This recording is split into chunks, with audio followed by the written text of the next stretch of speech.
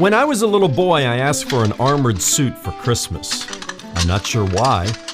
Maybe I felt vulnerable and thought a suit of armor was the best way to protect myself. Some things we never outgrow. A spiritual suit of armor is exactly what we need to protect ourselves from the onslaught of the world, the flesh, and the devil. The breastplate of righteousness, for example, is spiritual armor that guards the most vulnerable part of us from the devil's attacks and relentless accusations. I never received the armored suit I wanted for Christmas as a little boy, but thanks be to God, He gave me one when I became His child. I'm Ron Jones. Something Good starts right now.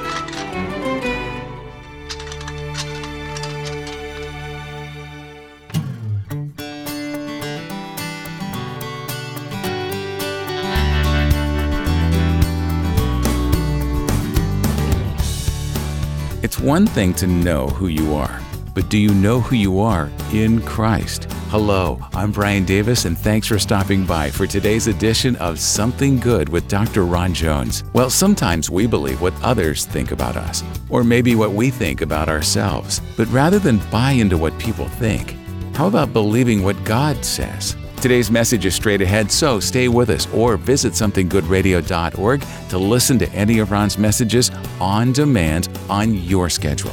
Again, that's somethinggoodradio.org. Be sure to subscribe to the podcast at Spotify, at Apple Podcasts, or wherever you get your podcasts. From his teaching series, Armored, Dressed for Victory in Spiritual Warfare, here's Ron in part 2 of his Something Good radio message, Putting on the Breastplate of Righteousness.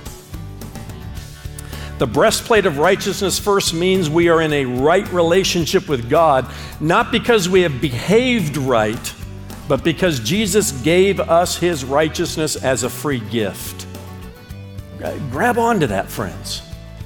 That in and of itself is the difference between Christianity and religion, because religion is works-based. It's based upon self-righteousness. Me, through my own self-efforts, trying to be as right with God as I can. That's religion. That isn't Christianity. Jesus puts us in a right relationship with God, we can say it this way, by clothing us in His righteousness. I want you to hold your place in Ephesians 6 and go with me to the Old Testament book of Zechariah. I know you haven't been there in a while, but turn there. It's toward the end of your Old Testament. And there's a marvelous picture of all that I'm talking about here, tucked away in the Old Testament book of Zechariah, where we find Satan in the Lord's presence as an accuser. And he's accusing a high priest named Joshua. Not the Joshua who succeeded Moses. This is a different Joshua. But check this out in Zechariah chapter 3, verses 1 to 5. Then he showed me Joshua the high priest standing before the angel of the Lord. Picture that. And Satan standing at his right hand to accuse him. There he is, the prosecuting attorney, standing right next to this high priest named Joshua, about to bring his accusation to the Lord. And the Lord said to Satan, listen to this, the Lord rebukes you, O Satan. The Lord who has chosen Jerusalem rebuke you. Is not this, referring to Joshua, a brand plucked from the fire? Now Joshua was standing before the angel, clothed with filthy garments, and the angel said to those who were standing before him, remove the filthy garments from him. And to him he said, behold, I have taken your iniquity away from you, and I will clothe you with pure vestments. And I said, let them put a clean turban on his head. So they put a clean turban on his head and clothed him with garments, and the angel of the Lord was standing by. What an incredible picture. It's an Old Testament picture that is understood in deeper ways through New Testament theology. Here Satan accuses Joshua of being an unfaithful servant. And it might have been because the priests at that time under Joshua's leadership had married foreign wives, which was forbidden according to Ezra 9 and Nehemiah 3. Whatever the reason, Satan accuses Joshua as God was about to reestablish the holy priesthood in Jerusalem under his leadership. And the point is this: by our own disobedience and acts of unrighteousness, we foolishly provide Satan with fodder for the cosmic courtroom. We give him reason to come into the presence of God and accuse us. And he will use anything he finds in the discovery process to file motions against us. He's a mean and relentless prosecutor, but Jesus is our defense attorney. And here's what you need to understand: he never plea bargains with the devil. He doesn't. He just buries the devil with our defense. The Lord God of heaven rebuked the devil, not Joshua. He had authority over Satan, the eternal judge did, and he squashes the devil's indictment and stands by Joshua as his choice for high priest. The Lord calls Joshua, did you catch that? A brand plucked from the fire. My chosen instrument, he says. He's been plucked from the fires of captivity and purified and then prepared for service. And that's what God does for us through faith in the Lord Jesus Christ. Joshua standing before the Lord in the cosmic courtroom in those filthy clothes kind of reminds me of Isaiah 64 and verse 6 that says, all of us have become like one who is unclean, and all our righteous acts are like filthy rags. Yeah, all of those self-righteous acts where we pat ourselves on the back and we say, we're doing pretty good. We're doing better than so-and-so who's just a dirty, rotten, moral reprobate, my neighbor, or something like that. And we're feeling smug, we're feeling self-righteous, but every act of self-righteousness is like a filthy rag in God's eyes. But the Lord did not leave Joshua in his filthy clothes. Remember, he was that brand plucked from the fire. He's my chosen instrument. And God gave him a new set of clothes fit for service as a priest. And this idea is carried into the New Testament to 1 Peter chapter 2, where he does the same for believers and calls believers in Jesus part of his royal priesthood. You ever thought of yourself like that? No, the devil's going to accuse you and tell you something about whatever you did wrong, and that's your identity. No, you're part of the royal priesthood of God, a brand plucked from the fire, prepared for his service. That's who you are in Christ, clothed in the righteousness of Christ. What a way to think about ourselves. And you're going to need that understanding. Again, you're going to have to grapple with this and understand this and accept it by faith that this is who you are in Christ, no matter the lies and the accusations of the devil that come your way. That's what it means to be right in God's eyes. Positional righteousness. Let's move now to the practical righteousness. And here's the challenge where our positional righteousness as believers in Jesus Christ, there's a distance between who we are in Christ and how we're living, how we're practically living out the reality of who we are in Christ. It's one thing to accept your righteous position in Christ. It's another thing practically to live it out. And we want to talk about that in a number of different ways. There's an example of this in 1 Kings chapter 22, King Ahab. Just write this down and go back and read the story later. But King Ahab had disguised himself as he went into battle against Syria with Jehoshaphat, the king of Judah. And the disguise worked until a random arrow, the Bible says, landed between the king's scale armor and the breastplate. When they would armor up for battle, it was kind of clunky stuff, even this breastplate that protected their vital organs. And sometimes there was a little gap between their armor, and an arrow found that in the king's armor, shot him through that little gap, and he died. And what a picture of spiritual warfare, because friends, mark it down, Satan is looking for the small gaps in our breastplate, and then he slings his arrows in that direction. The gap between being right with God and doing what is right. The gap between your positional righteousness and your everyday practical living.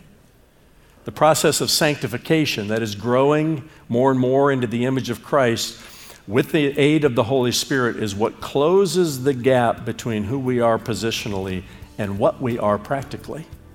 And we want to make sure that gap is closing. But the devil is looking for that gap, which is why practical righteousness, doing what is right, aided by the Holy Spirit, living the Christian life is so important in spiritual battle. Still ahead, the second half of today's Something Good radio message with Dr. Ron Jones, lead pastor at Atlantic Shores Baptist Church in Virginia Beach, Virginia. If it's been a while since you stopped by our website, somethinggoodradio.org, you may want to pay us a visit. We've released a new streaming platform for Something Good Radio and Something Good Television. You'll also find our digital library where you can search for biblical answers to some of your most challenging questions. Watch, listen, and download for free. That's somethinggoodradio.org. The song Route 66 by Bobby Troup captured the heartbeat of a generation that dreamed of traveling the open road on US 66 from Chicago, Illinois to Santa Monica, California. Get your kicks on Route 66. Get Your Kicks on Route 66 became the rally cry and part of the song's popular lyric.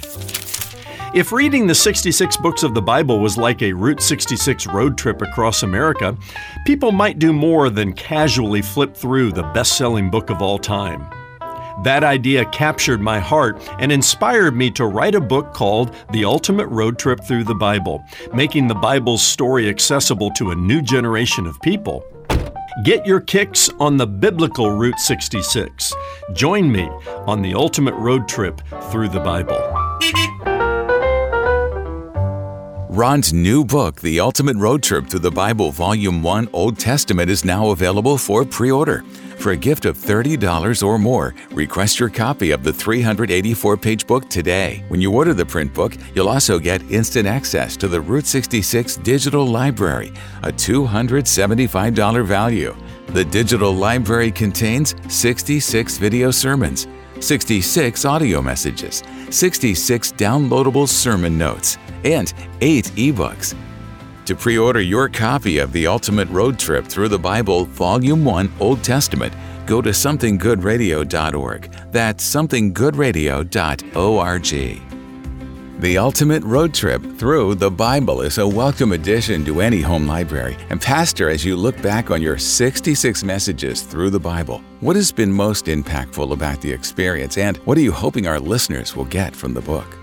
Brian, one of the most impactful things for me was to experience the grace of God, energizing and equipping me to hammer out the project. My relationship with the Lord has grown even more intimate from having persevered to the end.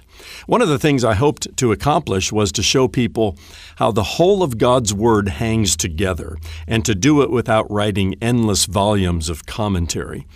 So this abbreviated resource called The Ultimate Road Trip Through the Bible is a companion to the Bible and offers the reader a bit of a bird's eye view of the major themes of each book, showing how all 66 books of the Bible fit together to produce a unified work of the Holy Spirit.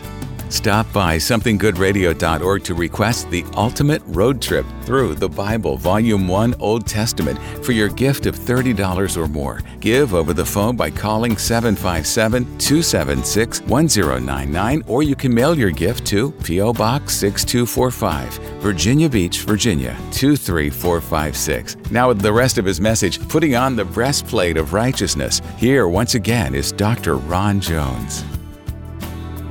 Now let's talk about some of the ways we do that. 5 quick ways. Write these down, and then I'm done. Number 1, let's go back to the beginning. You got to get right with God. Okay? This is a message for some of you.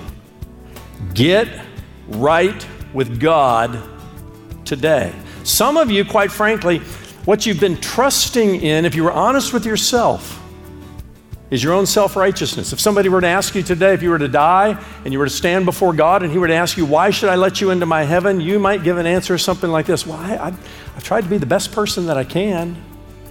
I'm certainly better than neighbor Joe down the street who's just a moral reprobate. I'm trying harder. I go to church as often as I can. I try to, abide by the golden rule. That's self-righteous language. And that sort of clothing is like filthy rags in God's eyes.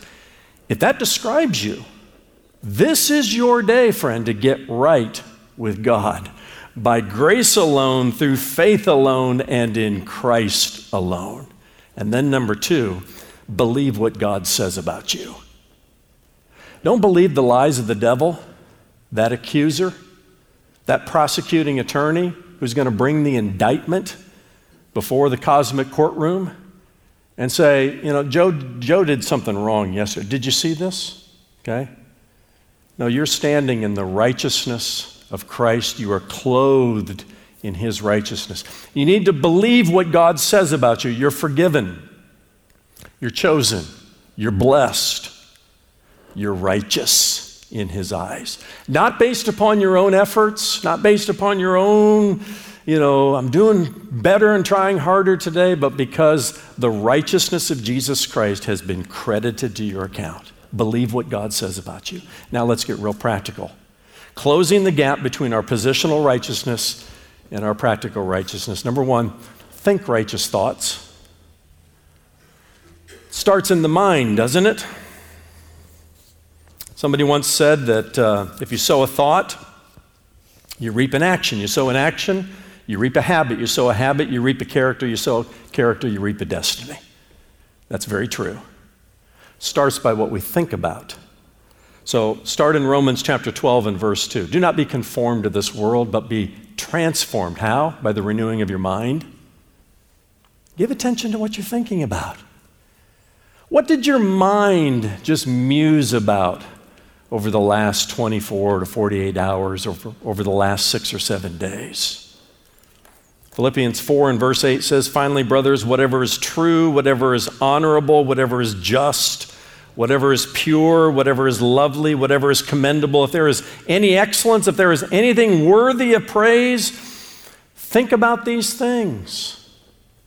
As convicting as it sounds, I can reach in and pull up some data on my phone, and it'll tell me how many hours I've spent scrolling through those social media platforms, those flea markets of ideas and thoughts. Hours and hours we're scrolling through these kinds of things.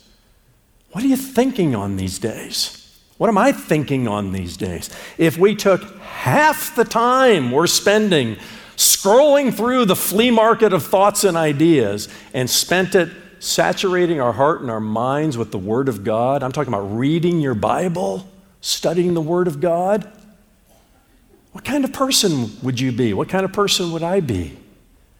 Would we be closing the gap between our positional righteousness, who we are in Christ, and our practical righteousness? How we live, let alone how we think, because how you think is going to determine a whole lot of stuff as it ripples out in your life and my life. So think righteous thoughts. Secondly, develop righteous habits.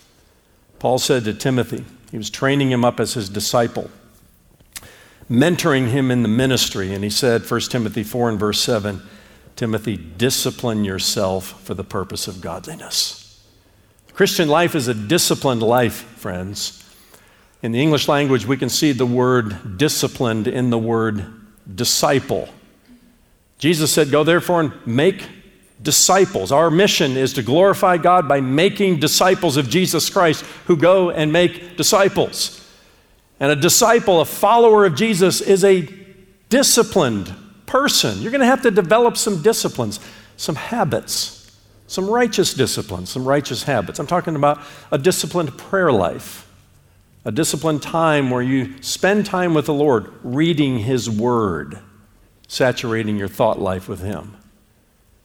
The discipline of being in church, the discipline of worship. My concern is that in our culture today, more and more people, they're not developing the habit as an individual or a family of being in church on Sunday. We get around to go into church when it's convenient for us and we don't have something else to do. It all contributes to that gap between our positional righteousness and our practical righteousness. There are certain disciplines and habits that we must form as followers of Jesus. And then finally, make righteous choices. Oh, you are positionally righteous before God, and that can never be taken away from you, but you are vulnerable to the devil's attack when there is a growing gap between the two. In your thought life, in the habits that you develop and I develop, and in the choices that we make. Chuck Lawless is a professor of theology at the Southeastern Baptist Theological Seminary, and he's written very eloquently on this matter of spiritual warfare, and he says, "We who have been saved and made righteous by God, by His grace, must daily choose to make righteous choices." And that's true for all of us as believers in Jesus Christ. Stand therefore, Paul says. You're in a war, you're in a battle. Stand therefore, having put on, past tense there. You don't go into battle without this breastplate. Having put on the breastplate of righteousness.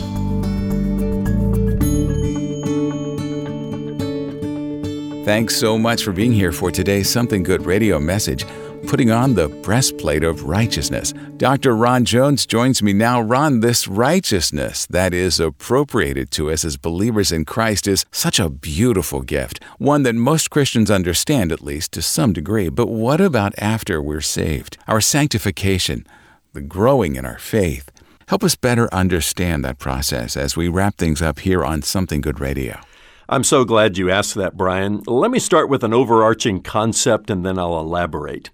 We are saved by grace through faith in Christ, and we are sanctified by grace through faith in Jesus Christ.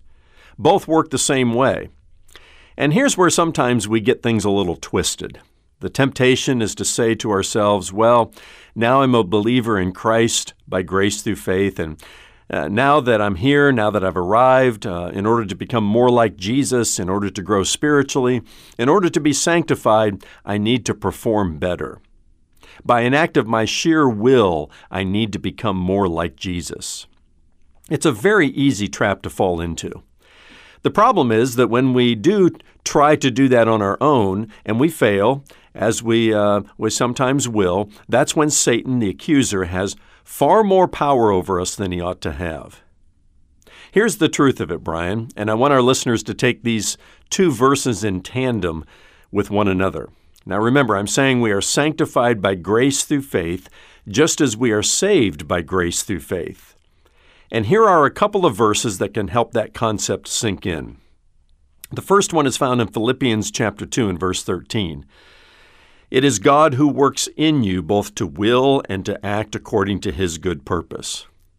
And the second verse is found in Hebrews chapter 12 and verse 2. It says that Jesus Christ is the author and perfecter or finisher of our faith. Now, once we have that concept down, we are then free to rely on His performance, not our own. His character and nature, not our own. His work in us, not our work for Him. Now, there's much more we could say about this idea, but I'll stop here in the interest of time. The breastplate of righteousness is given to us by grace and through faith, and it remains on us by grace and through faith. And that's why the gospel is such great news. Thanks for those great final thoughts on today's message, Ron. Now, before we call it a day, how about telling us a little about tomorrow? Well, Brian, coming tomorrow, I'm going to talk about the way God teaches us to put on our shoes. Think about any battle or any sporting event, really, whether it's running a marathon or playing football or any other athletic endeavor. The shoes are critical for success. How does this translate to the armor of God? Well, the next piece of armor on the list calls us to put on our gospel shoes. And what that means is this: be prepared to share and defend the good news that God has made peace with us through the Lord Jesus Christ. Now, that sentence is packed with truth, and I'll be unpacking it next time, right here on Something Good Radio. That's next time in Dr. Ron Jones' message, Putting on Your Gospel Shoes. Join us then for Something Good. For Ron and the entire team here at Something Good Radio, I'm Brian Davis. Thanks for listening.